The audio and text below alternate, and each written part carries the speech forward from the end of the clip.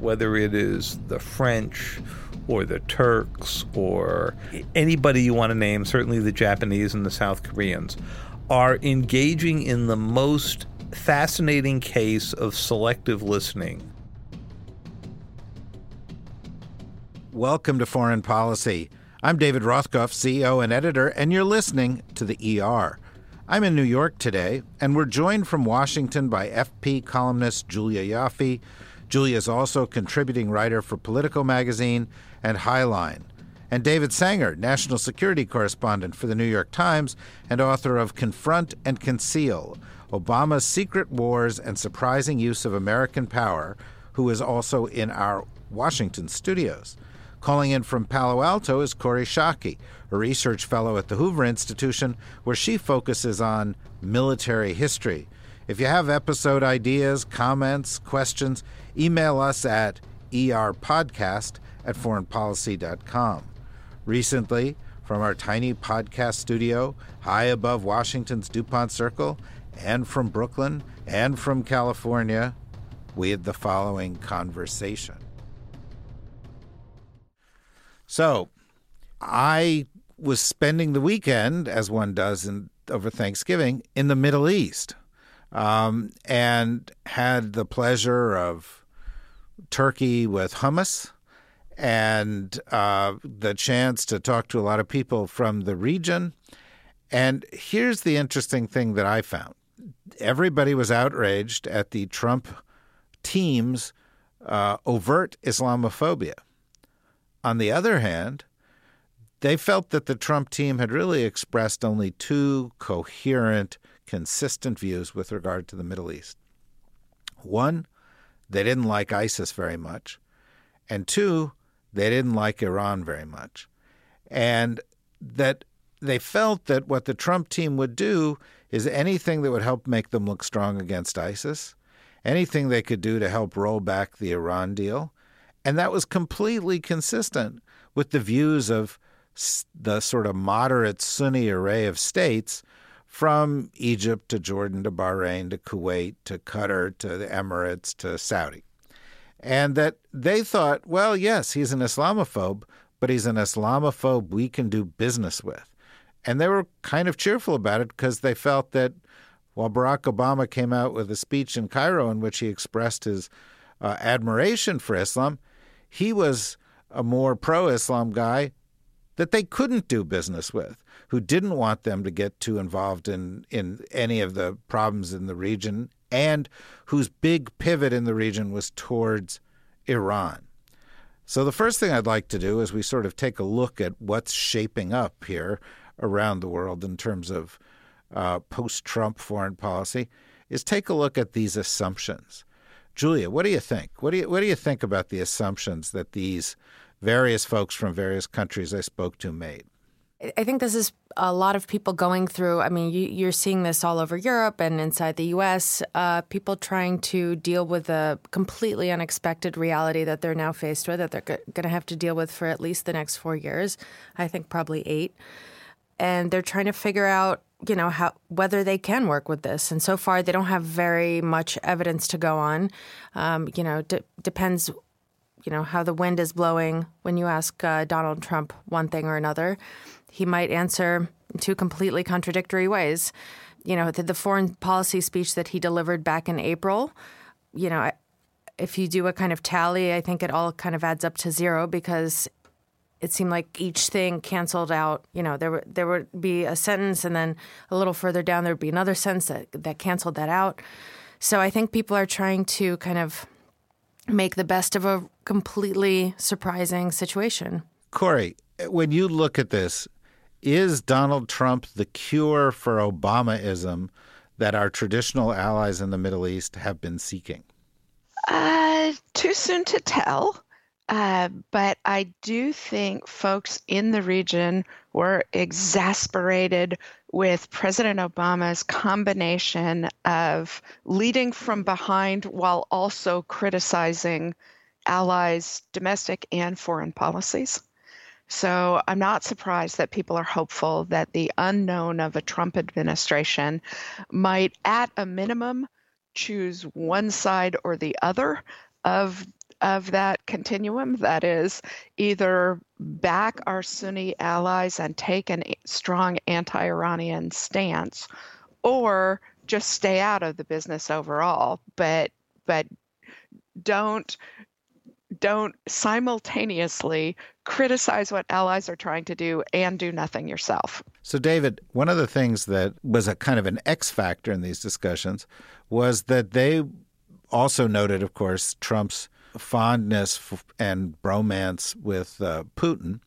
And they sort of thought that, Trump would likely sort of give the Russians a bunch of room to do dirty work in Syria, but that this might also lead the Russians to continue to cozy up to Sisi in Egypt, to continue to cozy up to Erdogan to the extent that that's possible, since Erdogan's on the both sides of every issue, possibly to continue cozying up to Cyprus in terms of extending bases. And then, interestingly, your friends, the Iranians, who you followed so closely, last week made a statement, one of the leading figures there made a statement saying, well, we're thinking of opening naval bases in Syria and Yemen, and naval bases are much better to have than nuclear weapons. And so one of the questions is the shifting balance of power in the region, and will Trump's fondness for Russia and desire to sort of lean back when it comes to certain aspects of foreign policy open the door to kind of Sykes-Picot 2.0, where a bunch of other foreign powers have spheres of influence that we de facto cede to them? Well, first of all, David, you know that you're on the ER when people are talking about Sykes-Picot 2.0. That would get you thrown out of conversations in most parts of America, but not in Brooklyn and not high above DuPont Circle, and certainly not where Corey is. No, Corey, for Corey, 100-year-old agreement is new news. That's it. And actually, I think the big news here would be if, in fact, Trump says that he's going to pull out of Sykes-Picot, the original one. So anyway. It was a terrible deal. I'm going to tear it up and walk right away from it. I would have negotiated it much more toughly. And declare victory. Okay. He would use gold rulers to draw the borders. I like this. I like this idea. Nice. She's thinking big. Huge. Okay. I'm thinking huge.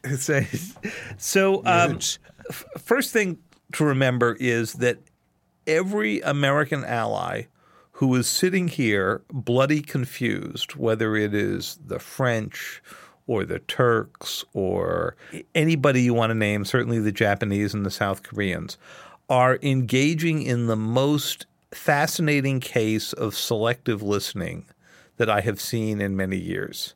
And the way they do that is to build right on what Julia said about the speech, or from the transcripts of the interviews that Maggie Haberman and I did, or his talk about cyber a month ago. And they're picking out the parts they like, and they're ignoring the parts that they think would bring crisis to the relationship. So when the Japanese come along, they don't pay any attention to the part where he says he'd pull all his troops out if they don't pay more for their defense, and instead they talk about how tough he's going to be against the Chinese. And when you go to the Middle East to have Turkey and the UAE, something we'll have to discuss as a sort of a set topic of a completely separate show, people are sitting there saying, isn't this great? He's going to be tough on the Iranians, and he hates ISIS, without sort of thinking the next part of that, which is supposing you had a guy who dismantled the Iran deal but didn't have an idea what he was going to replace it with, who battled against ISIS but was not going to be around to deal with the empty, ungovernable space that's after that, and see how they like it after that. So, they're not doing the and then what question. And they're doing this because they're just looking for something that will be the starting of a conversation with him in which there's some form of common ground. Or just a shared set of facts and starting assumptions. I mean, this is not something, throughout the campaign, you kept hearing about foreign officials, either ambassadors here in D.C. or in countries around the world, freaking out at the idea that Trump would become president because he's a completely unknown quantity, completely erratic, with no kind of ideological makeup of any meaningful kind. And now you have to figure, like David was saying, you have to find something where you can at least push off of that. You saw it with the Abe visit, to New York. So Abe shows up. They have a very nice session. He gives them a golden golf club. There's a way to Donald Trump's heart, right? But along the way, there isn't much discussion on the way out about whether or not Abe would cough up even more for the American forces that are in Japan, because we know Japan already pays more than about $5 billion, and that seems like a lot to the Japanese. Well, look, I mean, I want to get to some of what's going on in Asia in a moment, so I'm going to set that aside for a second. And I think also Abe's main point of his visit had more to do with TPP. But it is possible to say about the Middle East that some of the things that work for Trump in the United States are working for him there. One is, his policies are not very sophisticated, but one place where they're consistent is that they're going to undo what Obama did. And in most of the Middle East countries that I mentioned earlier, undoing what Obama did is hugely popular. But David, I'm sorry to interrupt you, but I think that even you're kind of falling into this trap by calling them policies as opposed to these kind of emotions firing, and you're running against. Well, I'm not. Excuse me. I'm not characterizing them in any way. I'm characterizing what I heard from people in the region. Okay.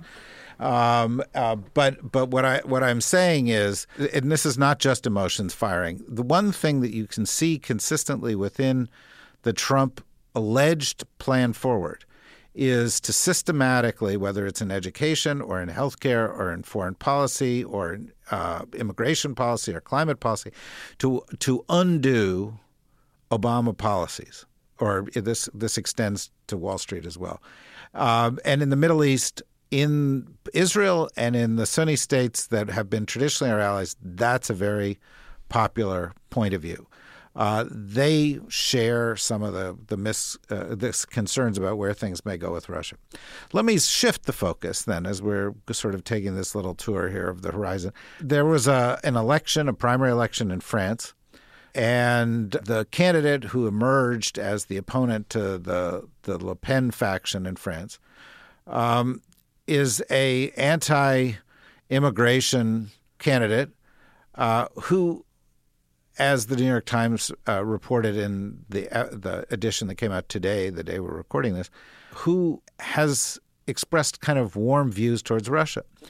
Now, being anti-immigration and pro-Russia is also kind of the view of the Le Pen side, and so that's the choice you've got in France: one anti-immigration, pro-Russia candidate versus another, and you're going to have an election there on this, and you're going to have the UK having gone for Brexit and France likely going in a direction that's going to warm Putin's heart one way or another. You've had what you've had in Eastern Europe. You've got movements like this in Italy and in Austria and so forth. Something very, very big is happening in Europe. In fact, when I look at what's going on in the first year of the Trump administration, I see Europe as being more central and U.S.-Russia relations as being more central to the foreign policy story than at any time since the fall of the Soviet Union. David, what do you think? I think you're probably right. It is more central. And as we'll get on to later on, something was also happening in Asia, obviously with the Chinese and with the North Koreans. And the question, I think, for a new administration coming in is, can you handle what you've promised as a rethink of the post-World War II order, the post-1945 order, at the same moment that you're handling fundamental changes in both the politics and potentially nuclear crises in both hemispheres?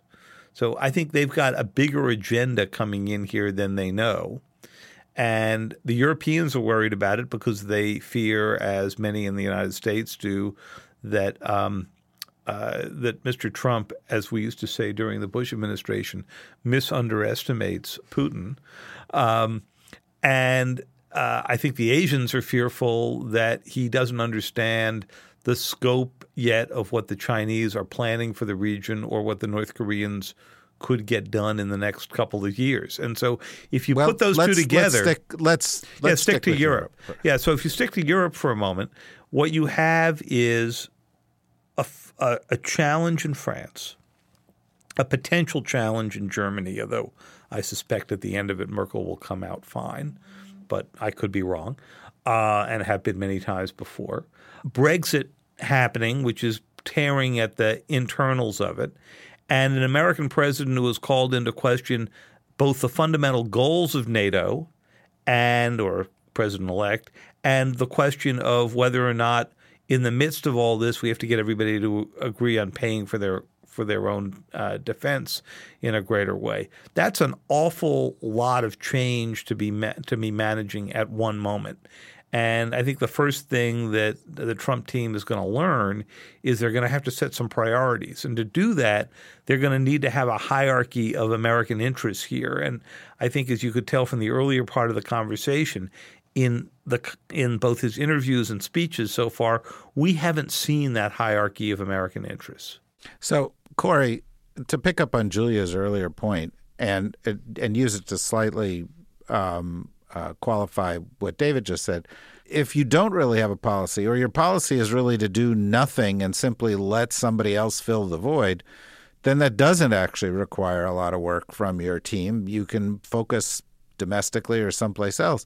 And it really looks in many, many ways like the big bonus for Putin of engineering this massive hack of the U.S. election, which is really one of the most stunning episodes of foreign interference in a democratic process that we can think of since we used to do that sort of thing in the 60s, is that essentially, it looks like Trump's going to say to Putin, imposing your will on Eastern Europe, you doing what you can to undercut the EU and weakening the Atlantic Alliance. And by the way, Mike Flynn was one of the people who said, Article 5 doesn't necessarily apply. We don't necessarily have to step up for these people. Could be one of the big consequences of Trumpism without a lot of work from Trump. He could just let it happen. Do you agree or disagree? Yeah, I do basically agree with that. I think Putin is the big winner of the disaffection that's going on in the West. And I think it'll be a fascinating counterfactual for historians to come, whether the American presidential election of 2016 would have come out the same way without Russian interference, or whether Russian interference was central to producing this outcome. I personally think this outcome would have been the same, that it's about disaffection among Trump supporters. But there's a strong case to be made that we got the electoral outcome that we did because of disaffection by potential Clinton voters, and not by a groundswell of support for Trump. If Russian interference was adequate to depress Clinton voters, then they did produce this electoral outcome. So point one is, I do agree that Putin's the big winner of this wildfire of populism burning through Western democracies. The second thing that I think you're right about is that that Trump may not actually care very much about foreign policy, and especially if he picks Romney as Secretary of State, I would read that as an indication that, first of all, he is so sadistic, he's just savoring the humiliation of forcing Romney to grovel when Romney received more votes for president than Trump received for president across different elections. But that, second of all, if he puts Romney in as Secretary of State, the cognitive dissonance between Romney's view of the world and Trump's view of the world is so cavernous that what it will indicate to me is that Trump's not going to care very much about foreign policy, and what Romney does won't matter that much. And that may actually be a very good outcome for the United States and the world if he leaves Romney the latitude to make marginally better choices than Giuliani or other more obstreperous potential candidates would do. The third thing, which is Russia specific, is that I do think there a very strong consistency in Trump's line of thinking. It is that Russia deserves a sphere of influence, and it's too bad for countries that geography has penalized by putting nearby Russia.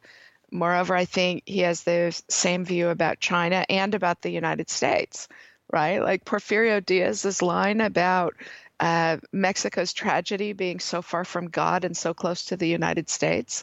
That's basically Trump's view of foreign policy. Well, I think will be most interesting, I promise I'll stop now, David, but what I think will be most interesting is when Putin disappoints Trump. When it turns out that Putin's actually not satisfied with the laissez-faire view of Europe that Trump will give him, but will actually see the potential for more gains and take them. David, can I jump in here? Because I think Corey's raised a really interesting point at the end here, which is... Okay, briefly, because I would like to turn to Julia on this. And the very brief point is there is going to be a moment where Trump feels double-crossed by Putin. We just don't know what it's over. Whether he goes and grabs a piece of Ukraine, which Trump told me he doesn't particularly care about. Well, he didn't know. Remember that interview with Stephanopoulos where he didn't know that Russia was in Ukraine? Yeah. And when I interviewed him in March, I think it was a March interview, he said that he thought that everybody else cared about Ukraine more than we did. Why were we getting that upset about it? Or you could imagine Putin going in and grabbing a piece of Latvia or something like that and creating any kind of a crisis there. I mean, many people have written, and in FP, you folks have written at some length about what the scenarios could be. And I think these are sort of unpredictable about how Trump would respond.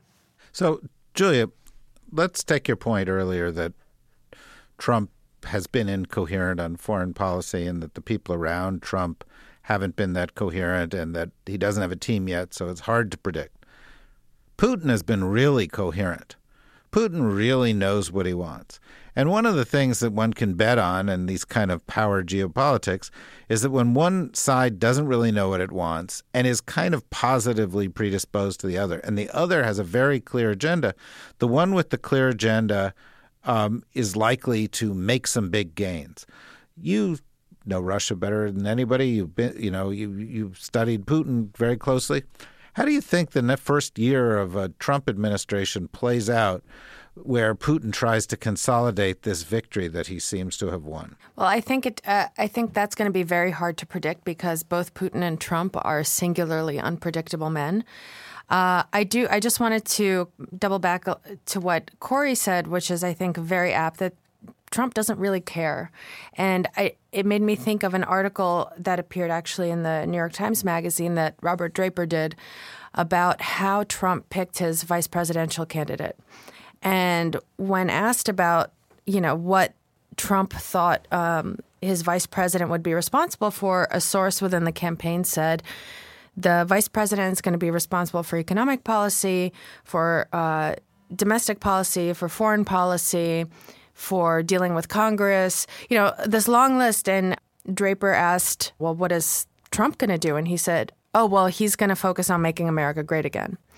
So between, if he sends Romney to run Foggy Bottom and Jared Kushner to make peace in the Middle East, he's going to be focusing on making America great again and tweeting about CNN late at night.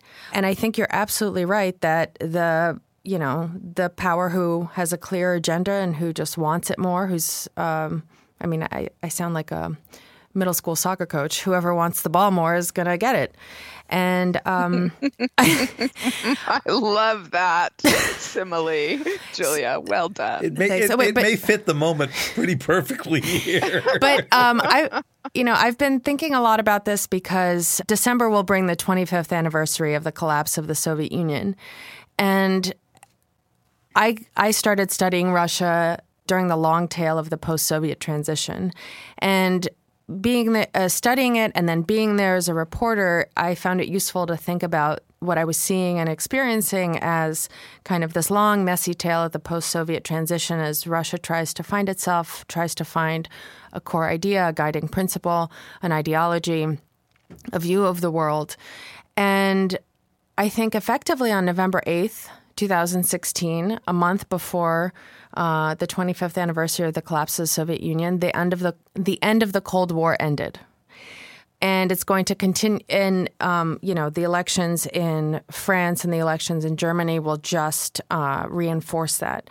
And I think essentially Putin did what Trump has been promising to do. He renegotiated the terms on which the Cold War ended, kind of retrospectively. He went and refinanced that, as it were.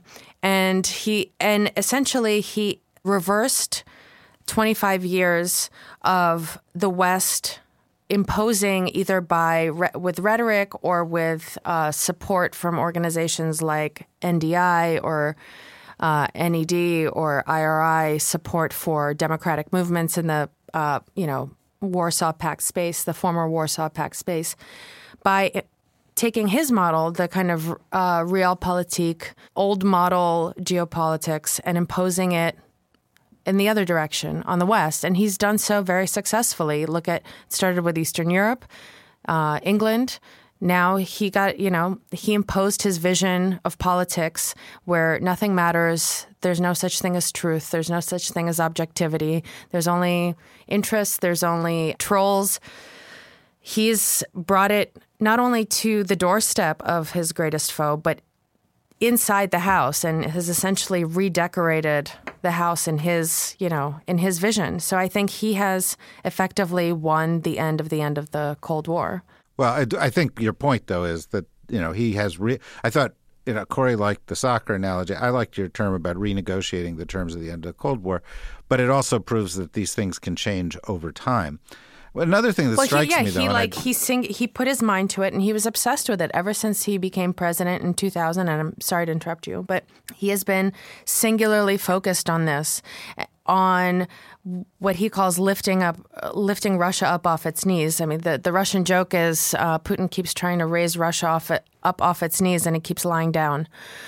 Well, that's what happens when you have an economy that's the size of Sweden's. And I think part of the problem here is figuring out how much of this is distraction by Putin from his own economic issues at home, which he knows he has failed to reverse. And I don't know. It's hard to figure that out. I think it's easy to figure that out. I do think that the Western view really emphasizes the economy too much. And in some ways, we're seeing Russia the way we see ourselves. That we assume that Russians have as little pain tolerance for economic hardships as Americans do or Western